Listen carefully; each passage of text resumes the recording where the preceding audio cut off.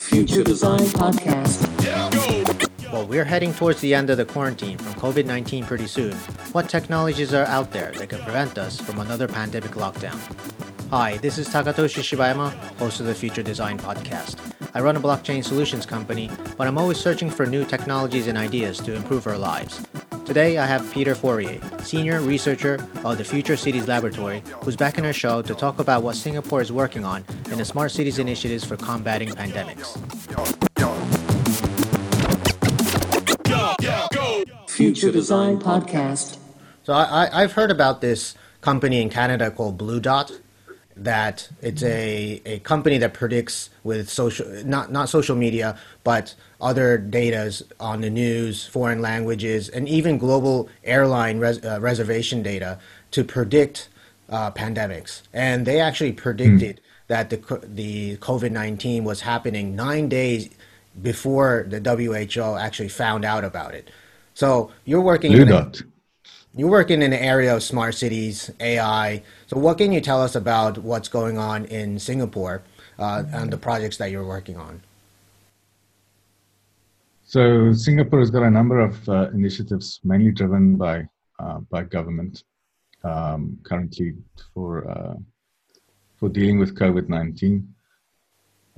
So we know about things like Trace Together, which is this smartphone app that you put on your phone, and basically you need to keep the app open if you at least if you have an Apple phone, and then what happens is it does a Bluetooth handshake with other phones that are also running the app, and that means then that they can get some idea of the contact network and who's getting in touch, with whom and where and at what time. So that can then be used in contact tracing. That's a very active approach, and it has fallibilities because, like I said, you need to keep the app open. Those Bluetooth handshakes don't just happen, if the phone is shut down. Then there are other initiatives like Space Out, which I think is being done with a lot of work from the Urban Redevelopment Authority here, where they record the number of people in supermarkets and in shopping malls, and you can see, past information to see kind of when are the hotspots, so that you avoid going to those places during times when they are crowded. There's something similar for the national parks to see when people are in green areas, so that you don't have too many people congregating. So the two strategies generally are either to use it in contact tracing or to kind of track the density of people. So basically it finds clusters of people and detect where there's a lot of people gathered together so that they could avoid those locations, right? Yeah, so it's to inform the public, and then you can make an informed choice about where you're going to perform your activities. Obviously, there's potential to extend these systems, in various ways, so that you can actually, incorporate that information in your day planning and provide some feedback upstream. So we'll probably see these applications evolve in the course of the next few months as we all adjust to it becoming the part of the normal. Now, I was speaking to a prop tech guy before, and he was also mentioning about these sensors where they can detect gatherings, clusters of people, and trying to advise the building managers to avoid these clusters of people. And that's in the world of IoT. But in terms of AI, is there anything that we can, your projects can actually do to, predict something or give some recommendations to the public, the government, in order to disperse these people or even predict a certain social gathering from happening?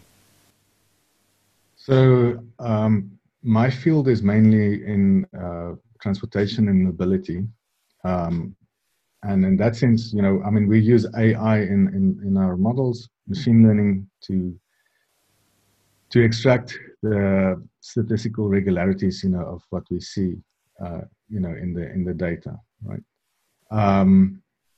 And so we'll continue to use those methods in advising, in operations planning, and so on. But our core focus is really to get an understanding of human behavior out of the data, and then make predictions from that. So if you have some idea that, if we have monitoring in the form of, let's say, cell phone data or so, that we can process in privacy compliant ways,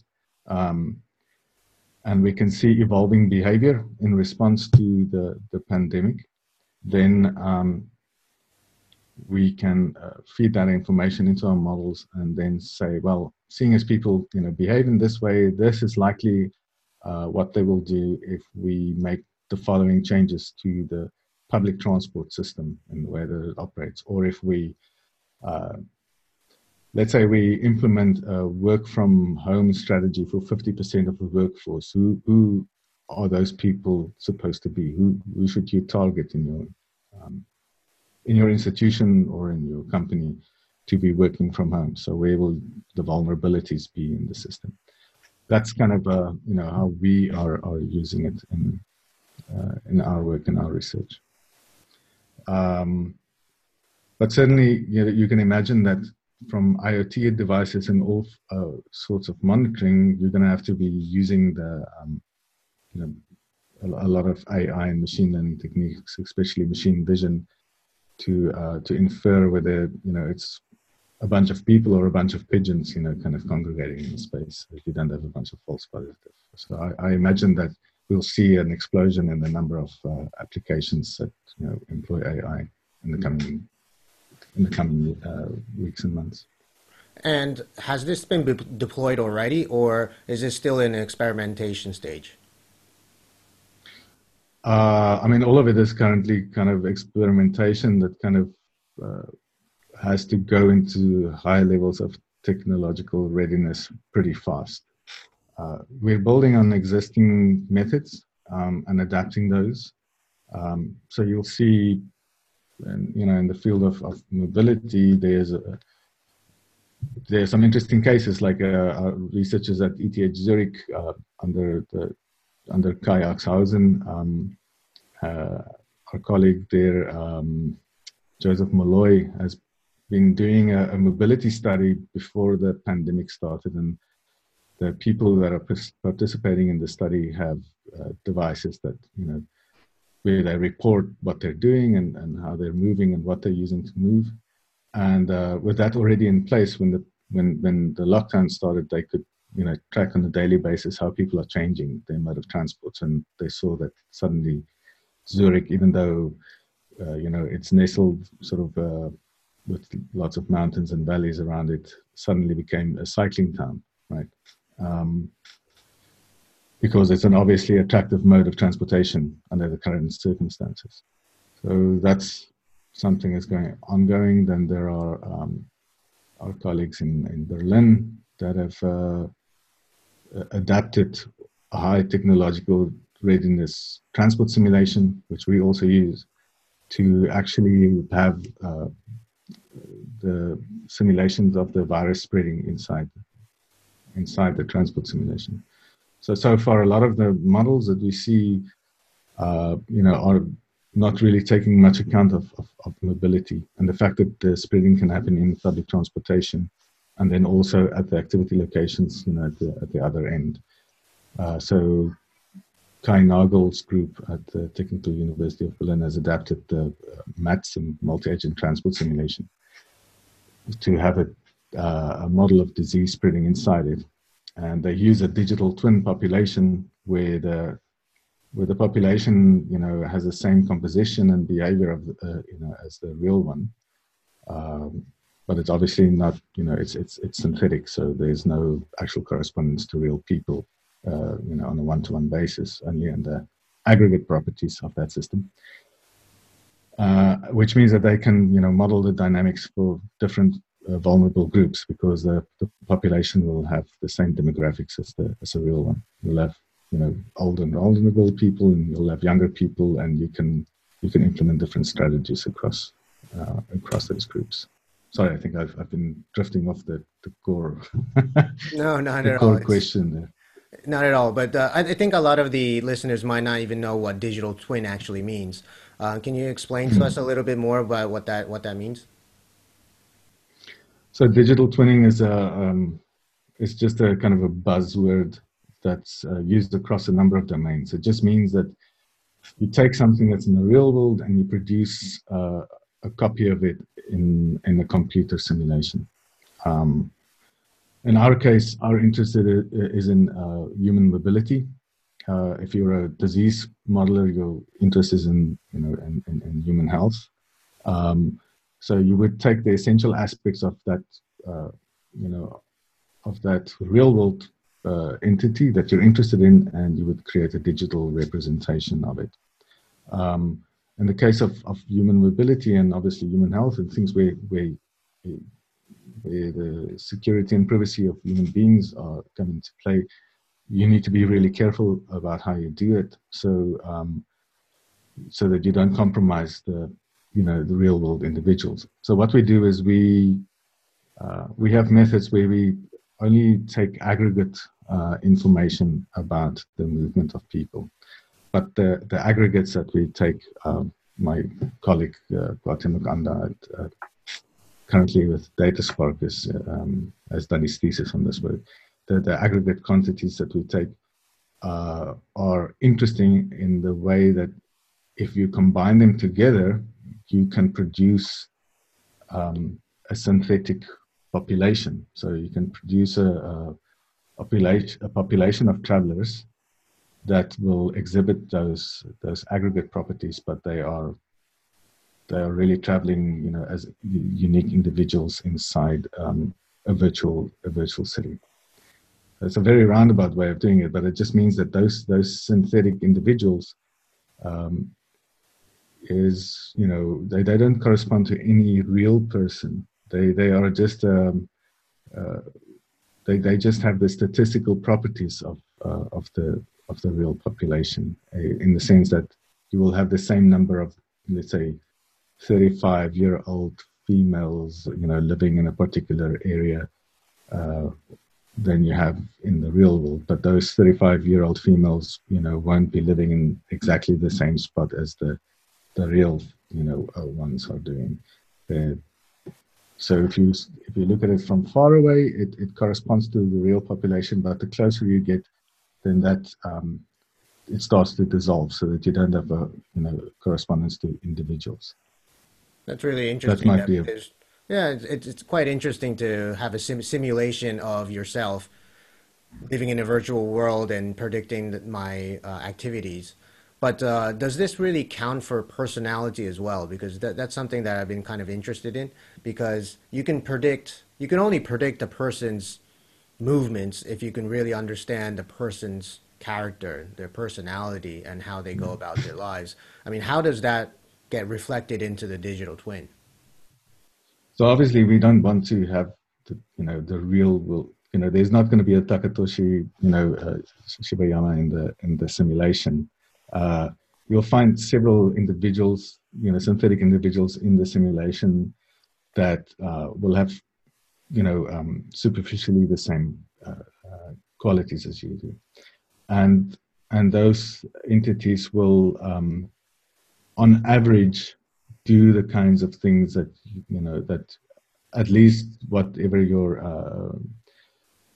the resolution of the devices that you use permit the system to see. They will exhibit similar movements. So they might be traveling at least the same distance that you do in a day, and they might be visiting the same mix of activity locations as you do. But we're definitely not trying to get that deep into your head that we understand what the individual motivations are. It just works on really statistical properties. So somebody of your profile, might, let's say, be working in the city center rather than, out in Jurong West. right? And based on that, in the city center, we know that there are certain activity opportunities open to you during, let's say, lunchtime or so that aren't available to in the western side of the island. And that is already enough information to start doing, to start doing planning in a meaningful way. Then you can say, okay, well, maybe if I want people to stay at home, but they don't have any of those opportunities available at home, then maybe I should change some of my land use zoning decisions to start creating those opportunities or incentivize certain opportunities in those areas. So we'd only need to know those statistical properties, and then use that to kind of calibrate the behavior of the synthetic individuals. So these digital twins that are actually living in a simulator. So I guess these are just data collected from, cell phones or even identities of the people who are living in a country, and then So I guess the simulation is like, let's drop a virus into that system and see how that would spread. Is that how it works? Yeah, I mean the data can come from various sources, but what's important is that we only use aggregate data. So I don't get any single, we don't get any single individual's, record of locations that that they've visited. Obviously the data companies will be, cannot release that. There are very clear ways in which they're allowed to monetize the data, which is typical, and the safest way is obviously aggregate data to say, okay, well, excuse me, in this 2 kilometer square area, from this area to this area at this time of day, so many people are moving. So that's the kind of resolution that we're working. So, and if you then string together aggregate information like that, so if you have, let's say, that kind of movement information on an hourly basis, plus general information about for those different areas, what is the typical distance that people travel in a day, and what is the typical number of activity locations that they visit. You start putting all of that together, then in the right way, then you can build this synthetic population such that it will also exhibit those properties. So it's really a construction from just very aggregate information. What was the second part of the question? Oh yeah, then you drop the virus in there. Exactly. So what you would do is currently how Kai Nagel's group is doing it, and maybe I can send you the link so you can post it with the podcast. Is they have a disease spread modeling, or a disease spread model coupled with the simulation, the mobility simulation. And yeah, these synthetic individuals, they are susceptible or infected or recovered or passed away. Hopefully not too many. You drop them in the simulation and you put in the policies that are currently being implemented or that you plan to implement. So if you want to see that, let's say 50% of the guys stay home, they will be spreading the virus, inside the household if they're already infected. So that synthetic individuals are also grouped together in households of different sizes. And you will see a different disease spread than when they're taking, public transportation in a very crowded train or waiting at a crowded platform or, going to the office. And you can take account of all sorts of information. If you know the office has got a high floor area ratio, or it has, it's relatively open, you can adjust the disease spreading dynamics in response to that. But the big problem right now is that, a lot of the information about the disease spreading dynamics is still emerging, as we know from the fact that, we're wearing masks now when it was previously said not to do. So the best thing that you can do right now is to plan for all sorts of variation to kind of deal with the fact that you cannot know the dynamics perfectly yet.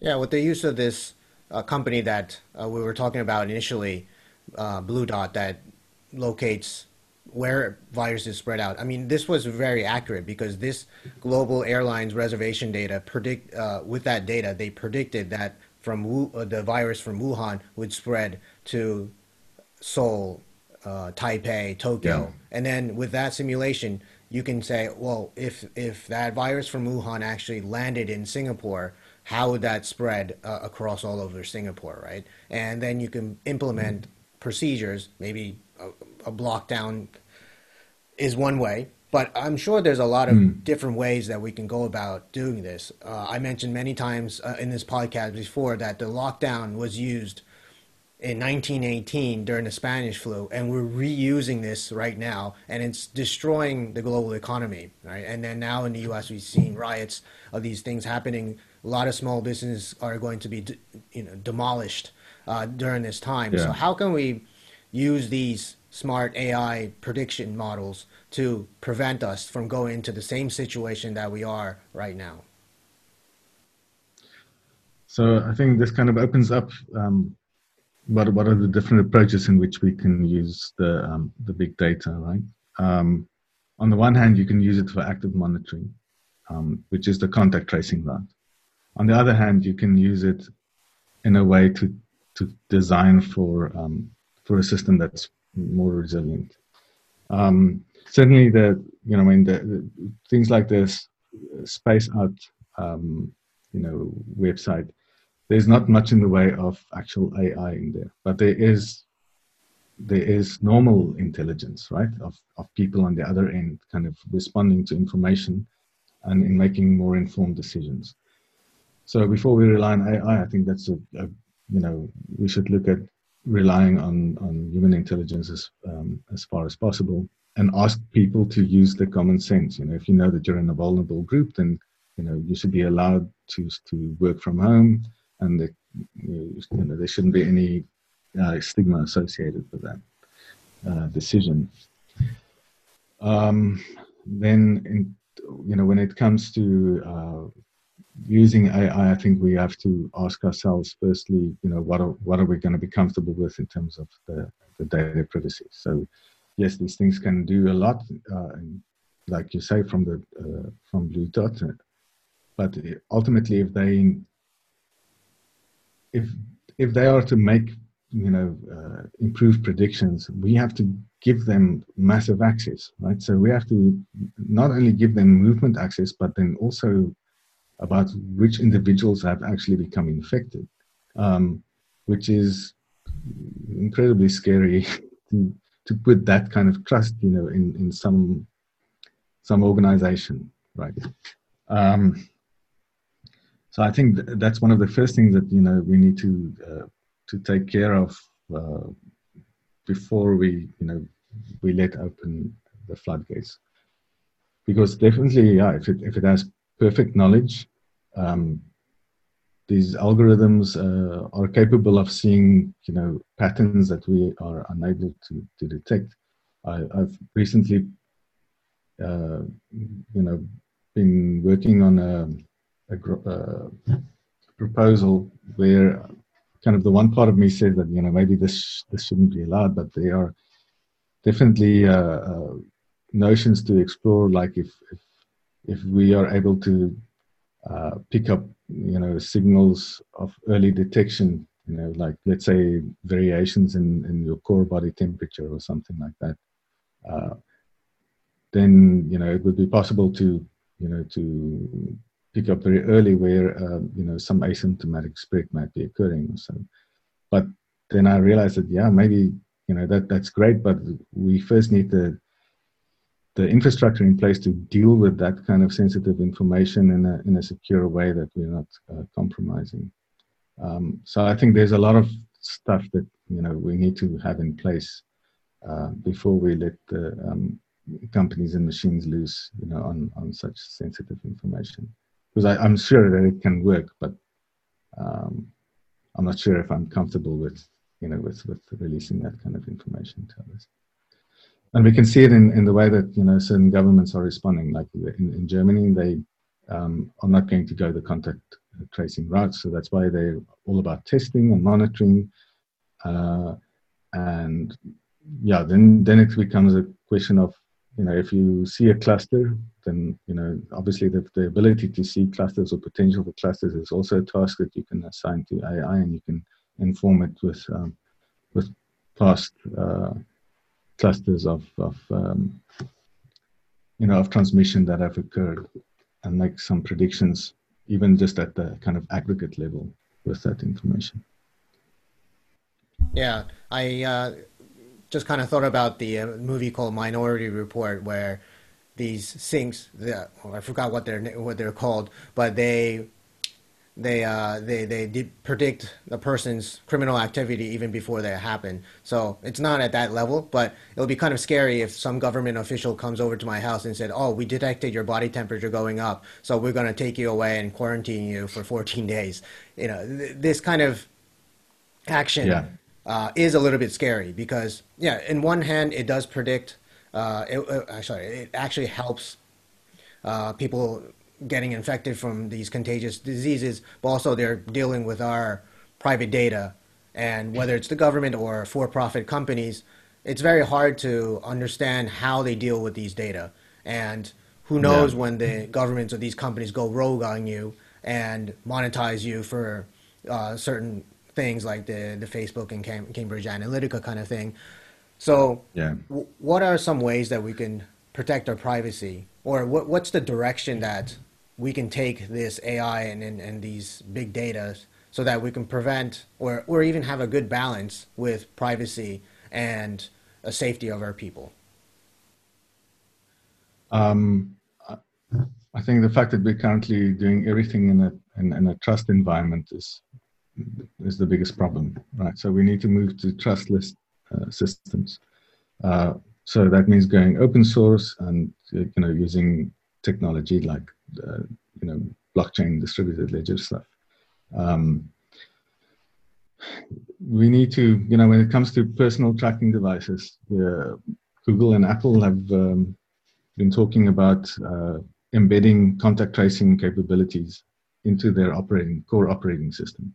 This should really make all of us worried. The fact that those two behemoths are actually agreeing on that.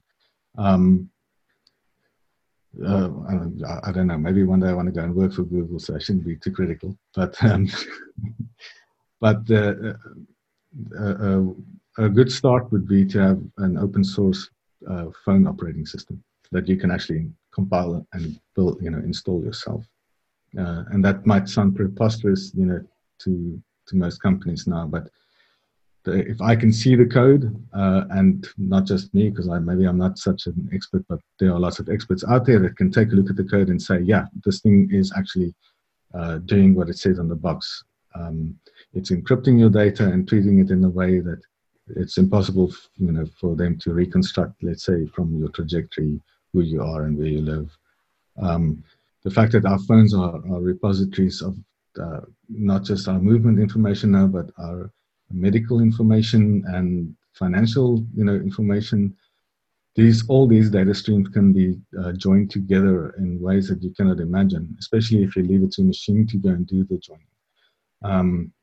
And combined now with that, so not only where you spend your money and where you go to work and where you live, but also who you get in touch with, it just opens up massive vulnerabilities, because I might not be able to get to you directly, but maybe I can find somebody in the system that I can compromise you with. So yeah, opening it up, and then I might be agreeable to to install this kind of tracking on my phone. And then when it comes to the processing of this data, there are platforms like Tron, for instance, there's smart contracts, right? So a smart contract is just a way that this device in the blockchain is going to process information. And things like Tron will allow you to launch a virtual machine that's completely encrypted, completely black box, that that can independently process in a way that is completely clear to to everybody, and you can make do decision making from there. And the rules can be set, by the open source community about what is allowed and what is not. But as long as these things are behind institutional walls or proprietary, walls, then I am loath to give them that level of access. So then I would rather turn to what can you do with aggregate data? Like I said, you can do this digital twinning, and that can allow you to design policies and operations that are robust. For instance, in the digital twin, we can already get a pretty good idea, even though it's not the real Singapore, but we could get an idea of what's the size of the contact network of our virtual Singapore in terms of, within how many days is one person in contact with every other person. So from a previous study that my colleague Lee Jun Sun has done with Kyle Exhausen and Prof. Darren Lee from NUS, they found from the smart card data that it's about 3 days that it takes for you to have been in contact, through various people meeting each other or with every other individual in the city, right? So we can design transit systems to avoid that kind of thing. So there are various ideas about how we might go about doing that, maybe pre-booking transportation or designing the network in such a way that we don't get clusters of people, at different locations building up. Yeah, I think those are the two ways of dealing with it, either in just using aggregate data or having a system where it's clear exactly to everybody how the data is being processed and nobody actually owns that data. Yeah, great. Thank you very much. I mean, I think we really have a good idea of how you're working on these AI and IoT projects within our Singapore Smart City projects. So hopefully in the next pandemic, we can actually have a better way to spend our times either working from home or working outside of home, but definitely not in a situation where everybody has to be locked down and no social activities of any sort. That ultimately causes a lot of anxieties to people, mental breakdowns, destroying economies. We can all prevent that from next time. Yeah, let's hope so. Right, thanks. All right, Taka. All right, good. Hello, everybody. Thank you for listening all the way to the end. If you had enjoyed or disliked the show, please let me know in the comment section. I can only improve or add value to you through your voices. If there are any topics that you'd like me to pick up, please let me know in the comment section as well. I'd love to start chatting with you. And if you'd like to continue listening to the show, please subscribe. Thank you.